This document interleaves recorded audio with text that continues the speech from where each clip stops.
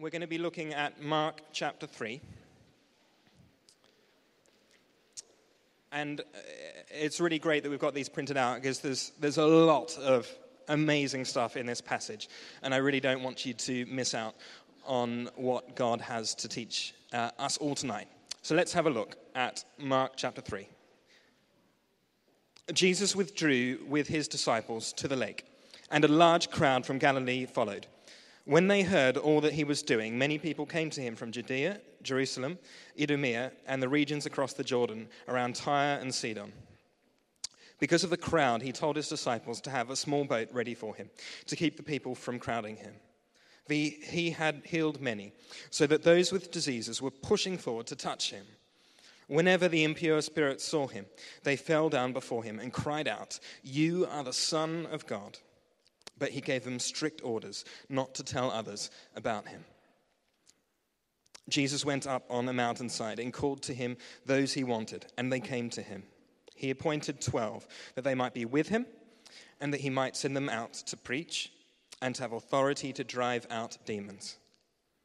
And then we see the 12 that he appointed. I'm just going to skip down to verse 20.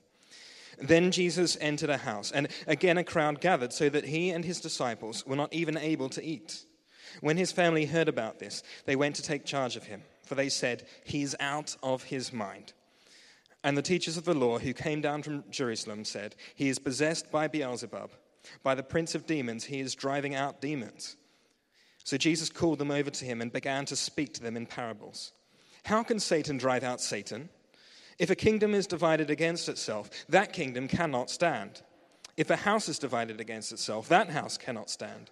And if Satan opposes himself and is divided, he cannot stand. His end has come. In fact, no one can enter a strong man's house without first tying him up. Then he can plunder the strong man's house. Truly, I tell you, people can be forgiven all their sins and every slander they utter. But whoever blasphemes against the Holy Spirit will never be forgiven. They are guilty of an eternal sin." He said this because they were saying, "He has an impure spirit." Then Jesus' mother and brothers arrived. Standing outside, they sent someone in to call him. A crowd was sitting around him, and they told him, "Your mother and brothers are outside looking for you." "Who are my mother and my brothers?" he asked. Then he looked at those seated in a circle round him and said, "Here are my mother and my brothers. Whoever does God's will is my brother and sister and mother." Quite the passage. Shall we pray?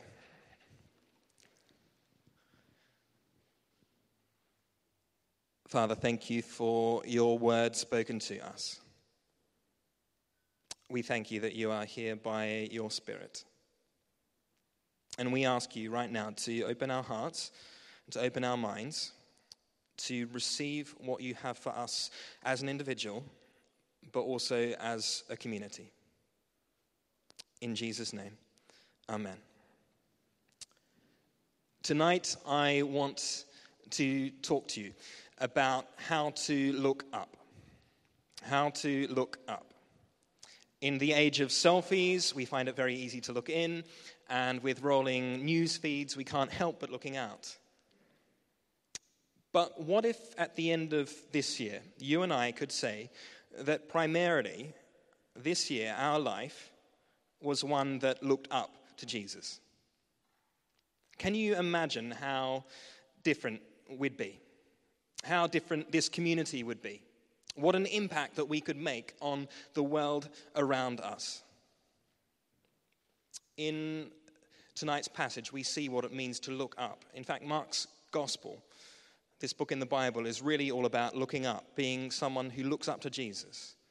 In other words, being a follower of Jesus, of being a disciple of Jesus. And we see that there are some key ingredients to becoming a disciple of Jesus. And they are all F words. I thought I'd start the year as I mean to go on.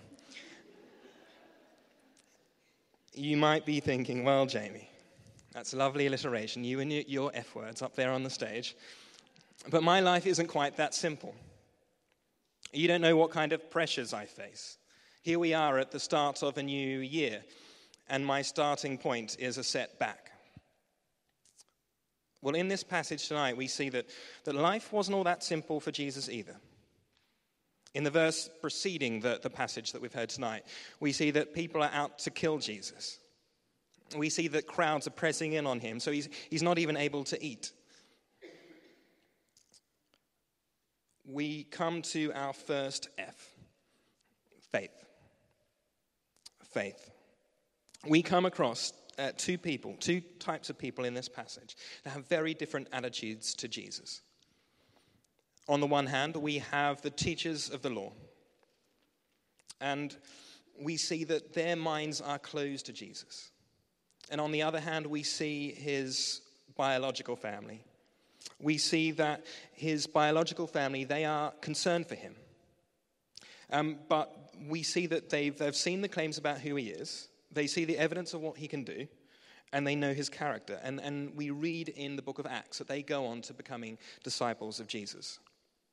And they are such a contrast to the teachers of the law. While Jesus' mother and brothers tried to take home Jesus, the teachers of the law are trying to take out Jesus. The Pharisees are planning to do that. While the family of Jesus are concerned, the teachers of the law are threatened. And ultimately, we see that Jesus' family are open to him, whereas the teachers of the law are closed to Jesus. How do we grow in faith? Well, we see there in verse 34, people sitting around Jesus in a circle. We grow in faith by sitting around Jesus. What does that practically look like? Well, it's reading his word. It's listening to his voice. And doing all of this, listening with an open mind. Faith is being open to Jesus. And we see this on Alpha, don't we? People coming, being open to Jesus, and some less open to begin with. But in my book, anyone who's willing to come and hear the claims of Jesus on Alpha is fairly open-minded. And if you're here tonight and you're wondering, I'm not really sure what I think about this Jesus, can I invite you to come and check out Alpha? Just come along for the first session, see what you think. But we see here that faith is being open to Jesus. That's where faith grows, is as we grow in our openness to Jesus. Now, I find that for me, being a disciple of Jesus is a continual journey of me opening myself up more and more to him. And we can pray at the beginning of this new year that Jesus would help us to be open to him. See, the people who were in danger, the people who were in danger in this passage, they were people that were closed off to Jesus. They were opposed to what God did through Jesus. They had closed minds to God, and they were upset because Jesus healed someone on the Sabbath. And in their minds, healing couldn't happen on the Sabbath. And before we're too quick to judge these people, how often do we put God in a box of what we think he does and how he will do it? Let's not limit the one who is limitless this year. There's more that Jesus wants to reveal to you and me, new adventures that he wants us to go on. Faith is about being open to Jesus working in your life through the Holy Spirit. See, the teachers of the law missed the point. What we can learn from the teachers of the law tonight is that it's not really about what you know, but it's about who you know. Being a Christian isn't so much about learning stuff. Jesus' first disciples were not well educated, but being more and more open to a person. Your faith this year is not going to be stretched, it's not going to grow by adhering to rules and regulations. But as you open yourself up more and more to this relationship with Jesus, as you go out into the world with him, step by step. So that's the first F, faith, being open to Jesus. Our next F word is forgiveness. If you want to keep looking up to Jesus this year, leverage your weakness. Leverage your weakness. And what do I mean by that? The other day, I went off for a short trip, and as I was leaving my house, I grabbed my phone cable. It's the essential item that we all need when we're going away. And when I got to the place I was staying at, I realized that my phone is quite an old phone, but the cable that I brought with me was a new cable. And so the port on my phone and the port and the end of the cable were different, and they couldn't connect.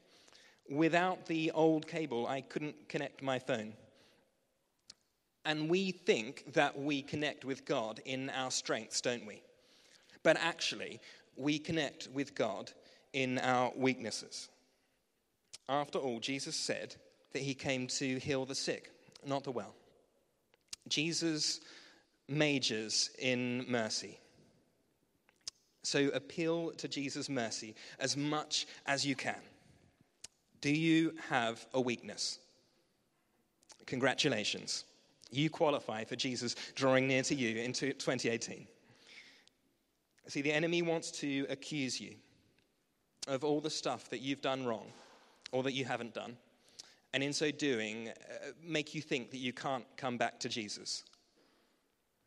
But what we see on the cross is that Jesus takes those very things that we think separate us from him, and he's used them to actually be the connection point between us and him. It's a nice try, Satan, but that's not going to work. Go to God with your weakness, and you'll find yourself connecting with him. I was chatting to a friend who is an actress, and she was telling me that it actually takes a huge amount of effort to create a highlights reel. You've got to go to a huge amount of energy, huge amount of effort, and huge expense to create these things. And that's before you can even circulate them and get them into the eyes of casting directors. Do not go to God with your highlights reel this year, but go to God with your deleted scenes. Let's not confuse discipleship with independent strength. Discipleship is about dependence on Jesus. This whole area of discipleship and being a Christian isn't primarily about being strengthened, but it's about being softened. Life can be hard. And the danger is that we can become like a sponge that sort of dries up and hardens. And we need, from time to time, to be submerged in that overwhelming, never-ending, reckless love of God that we were singing about. I find that I need to do this, to be softened to God's love again. The ever-quotable Mr. Oscar Wilde said that we are all in the gutter, but some of us are looking at the stars. And that's so true, isn't it? Christians are ones that look up to God. What do we look up at if we're wanting to look up at Jesus? We look up at the cross. We look up and see his forgiveness for you and me. That Jesus totally forgives you and me is amazing news. We read in verse 28, he says, "I tell you the truth, all the sins and blasphemies of people will be forgiven them." He talks about the strong man being bound through the cross. He has robbed Satan's house. We've been rescued from darkness. And the very moment when Satan, the strong man, thought that he had won was the exact moment of Jesus' victory. It doesn't matter. It does not matter what you have done. Tonight you can know total forgiveness. And as one of your pastors, it's my prayer that nobody here would miss out on experiencing the kindness of God in his forgiveness for you, and knowing then the transformation that leads to in your life. We also see, however, that Jesus says something quite tricky there as well. In verse 29, he says, "Whoever blasphemes against the Holy Spirit will never be forgiven. They are guilty of an eternal sin." Now this is a settled state of mind. Let me be very, very clear. Anyone who thinks that they have committed this eternal sin most certainly has not committed this sin. With Jesus' warning to the teachers of the law, we see that some didn't repent, but some did. Take Paul, or Saul as he was known before he encountered Jesus. He was someone who was actively opposed to Jesus. He was not open to Jesus' teaching. In fact, he made it his business to kill Jesus' disciples. But then he encountered Jesus, he repented, and he went on to being an amazing disciple of Jesus, sort of being instrumental in growing the early church and writing much of the New Testament. The people who didn't repent are the ones that we see here, Jesus saying that they're the ones that call good evil and evil good. Being open to the Holy Spirit in your life, it involves saying sorry and allowing him to help you to change your thinking, to change course, to be open to God, to see the world in a different light. So that's faith, forgiveness. Can you guess what the next F is? It's not frugal or fruit, it's family. Family. If you want to keep looking up this year to Jesus, don't just think of your faith as an individual thing. I have joined a new family fairly recently here at HTC, and what an amazing family it is. Have a look around you. And it is an amazing family here. And also we can look back and be inspired by what we've seen in the past in this family as well. And there's two ways that we can continue the family line, as it were.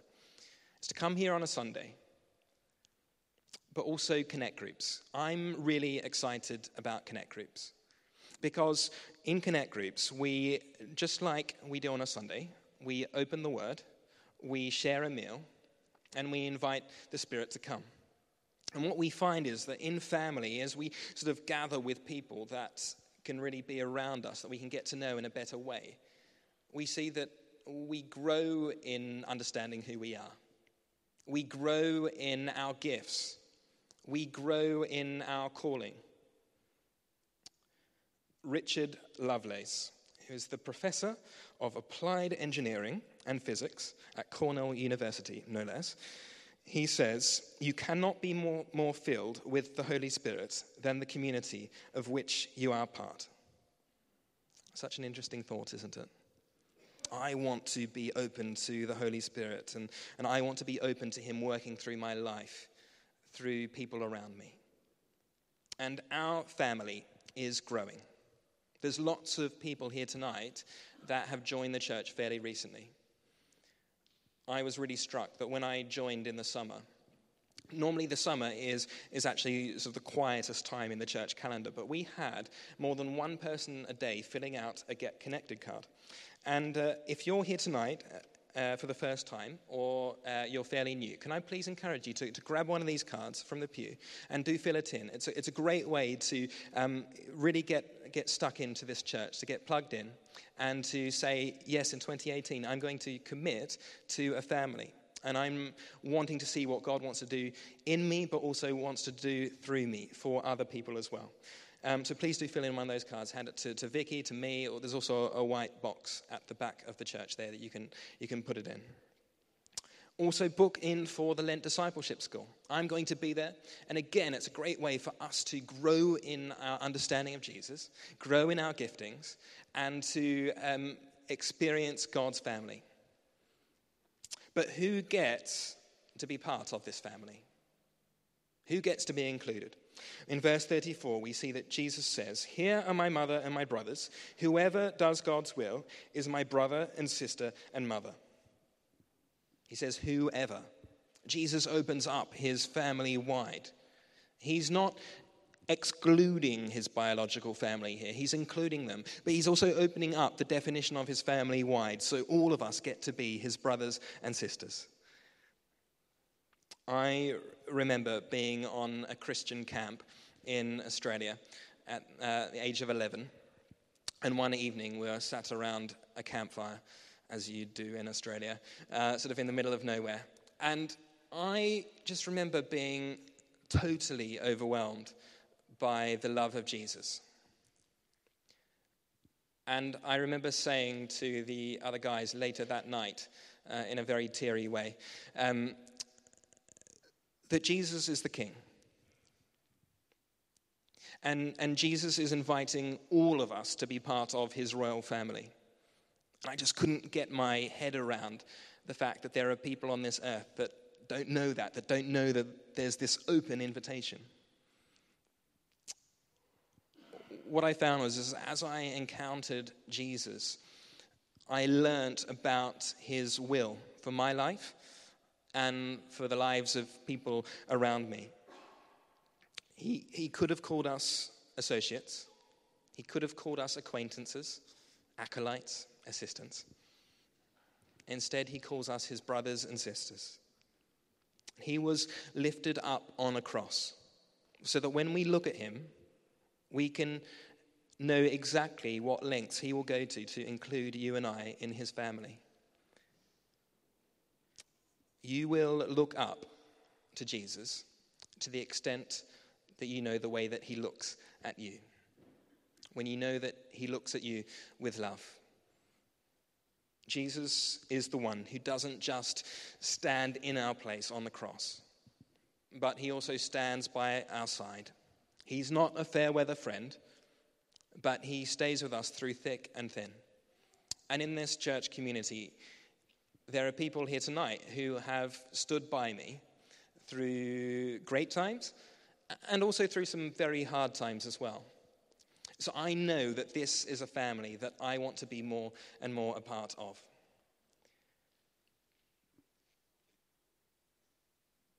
This church family is also a family that is committed to doing Jesus' will. The will that we see him talk about here. This will of extending God's family. Because discipleship is really about relationship. It's about being part of his family. And we discover this the more that we spend time with him. Just as I learned about Jesus' heart, Jesus' will for people by encountering him. We see in verse 7 and 13 that Jesus retreats to learn the will of God. And we see that at the end of the passage too, we see again the will of God. Jesus gets discernment from intimacy with the Father. It's why we come here on a Sunday. It's why we gather in connect groups. But it's also why we need to retreat from the busyness of our lives to hear the still small voice of God for ourselves on our own. So we know the will that he has for us and for those around us. As Jesus advances to the cross, he keeps retreating.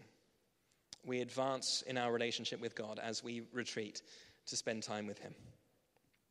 And Jesus also prioritizes time away from the crowds with his Father, also because I think it's the pattern that God intended, a rhythm where we rest, where we know that, yes, our work is with a purpose. What we do during the week is with a purpose. What we do on a Sunday is with a purpose. But also that we don't have to lift a finger to be loved by God.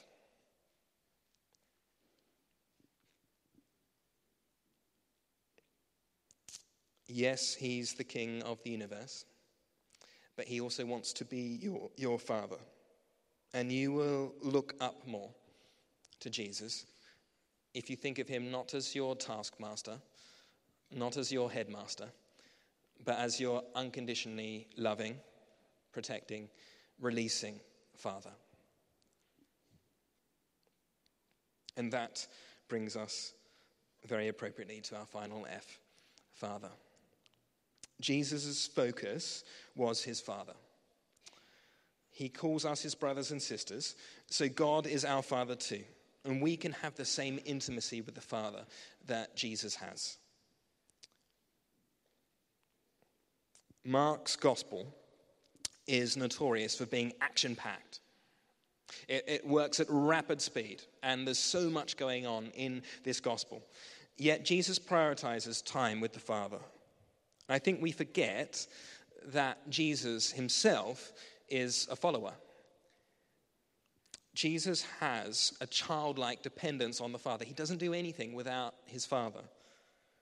He lifts his eyes to the mountains, to where he gets his help from, the creator of heaven and earth. Jesus only does what the Father is doing. I arrived here and I thought, wow, you guys all look amazing and wonderful. And I thought, what can little old me bring to this community? And then I realized, well, I have weakness. So I have a need for God. So I can go to Jesus. And then I thought, well, the job of a vicar is endless. There's so much to get involved with. There's so much exciting stuff going on. But then I realized, well, actually, all I need to do is to listen to the Father. What is the Father doing? Joining in with what the Father's heart is for me and for those around me. And this applies for us wherever we are, through our week, in our workplace, in our family, amongst our friends, amongst our housemates. What is the Father doing? It's a call to radical simplicity, just joining in with what the Father is doing. When we depend on Jesus, the way that Jesus depends on the Father, we will find ourselves fulfilling the call, the vision of this church, that every life would be bearing fruit for Jesus. We know that in John 15, Jesus says, I am the vine, you are the branches. Just stay connected to him. Just keep looking up to him. The one who calls you is faithful. And I've been talking tonight about dependence. And I find that when I depend on the Holy Spirit, that's when I see his power in my life. Your willpower in 2018 will only get you so far. Well, in my case, it only gets me so far. But Jesus' love and power will take you much further than you can imagine. My only resolution this new year is to know the one who is resolutely for me. When we stay near to Jesus, when we stay connected to him, we see that he calls us into the family business. In verse 14, we see the call of the disciple of Jesus to be with him and to become like him and doing what he does.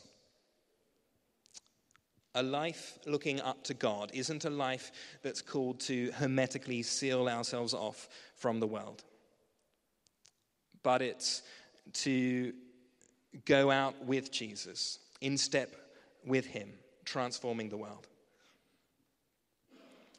Discipleship is not about just protecting ourselves from the world, but transforming it with Jesus.